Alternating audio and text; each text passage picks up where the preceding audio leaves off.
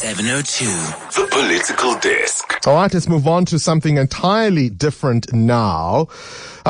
Quite often when we think about what has gone wrong with South Africa and this economy and all the problems we face, a lot of the blame is often thrown at the Zuma years, right? The 9 wasted years we hear. Some even in his own party, no less than the president, who was his deputy at the time. Look at SARS, people will say, the NPA, the economy, education, crime. We are here because of those 9 wasted years. Well, 2 analysts say the crisis has been in the making for much longer and continues. Ray Hartley and Dr. Greg Mills from the Brenthurst Foundation have penned a scathing critique of South Africa under the ANC. Research Director at the Brenthurst Foundation, Ray Hartley, joins us now on the line. Ray, always a pleasure to chat to you. Good morning and thank you for your time. Good morning, Bongani. How are you? I'm well.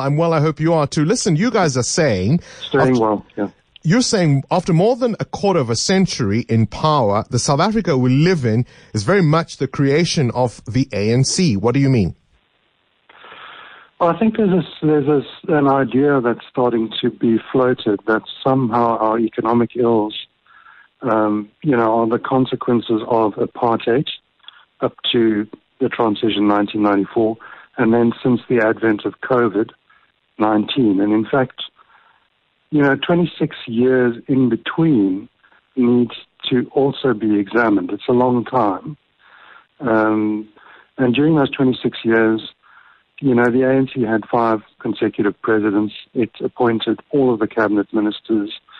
They and others appointed all of the senior administrators in the civil service, made all the policy, passed all the laws in Parliament, crafted 26 budgets, allocated trillions upon trillions in spending, and collected trillions in taxes.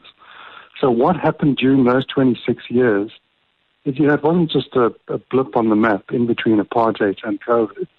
It's actually the substance of what has got us to where we are now. And, of course, the apartheid legacy was massive and really, the shadow of race is still over this economy right now. But the question is, why has it not been dealt with? Why has it not been changed? Why has over, longer than a quarter of a century, government not been able to move the needle and actually include more people in the economy? They will argue that, as they have, in fact, there's a good story to tell. So many people have access to basic services and infrastructure, and all kinds of things they simply wouldn't have before 1994. In some ways that there have been challenges. Some of these things couldn't have been anticipated, like the current crisis. But overall, for the vast majority of South Africans, surely life is better now than before 1994. I would absolutely agree. I think it's wrong to say that, life is worse now than it was prior to 1994. There's no question that it has improved a lot for most people. But when it comes to the economy and policy, the best has not taken place. There's been a lot of missteps and mistakes along the way, and they need to be owned. You can't just say, well, in general, things have got better for most people. Actually, unemployment is still very, very high, and it didn't need to be as high as it is. And I think with the right kind of policy approaches, you wouldn't be in the hole that we're in now financially and fiscally. Look, it's hard to argue with some of what you are saying because when we go back, say, to the Mbeki and Trevor Manuel economy, when the right decisions were being made, the party balked. We are now facing this Herculean task, as Dido Mboweni calls it. Do we have the gumption to take the right decisions, to make the right decisions, and what might those be now? Well, I think that is the chief concern, is that we might make a wrong turn at exactly the most vulnerable moment, which is now. If you look at South Africa over the last 26 years as a sort of giant experiment in policy, then your eyes immediately fall on the years in the early to mid 2000s, where we actually produced growth of over 5%. Unemployment dropped substantially. We even produced a budget surplus in one of those years. In other words, government spent less than it actually got in revenue. It didn't need to borrow additionally to finance that budget. So that era of fiscal discipline, of control, and of allowing expansion of the economy is something that took place under an ANC government. It's not a sort of pie-in-the-sky theory. It actually worked here.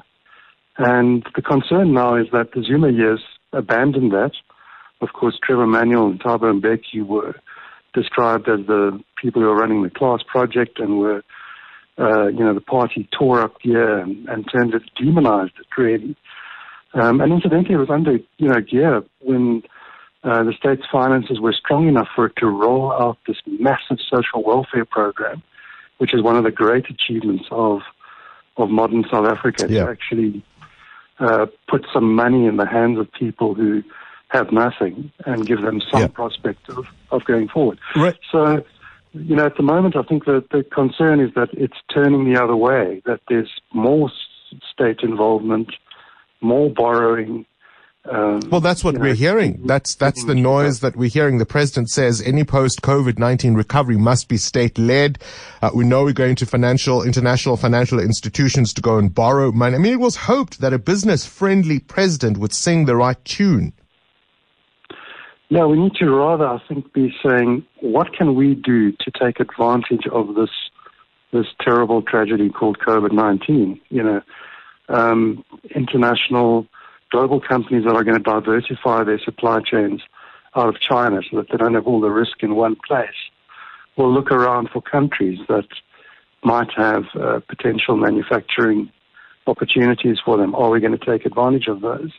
How are we going to get tourism restarted in a smart way that makes it safe? These sorts of questions need to be focused on urgently.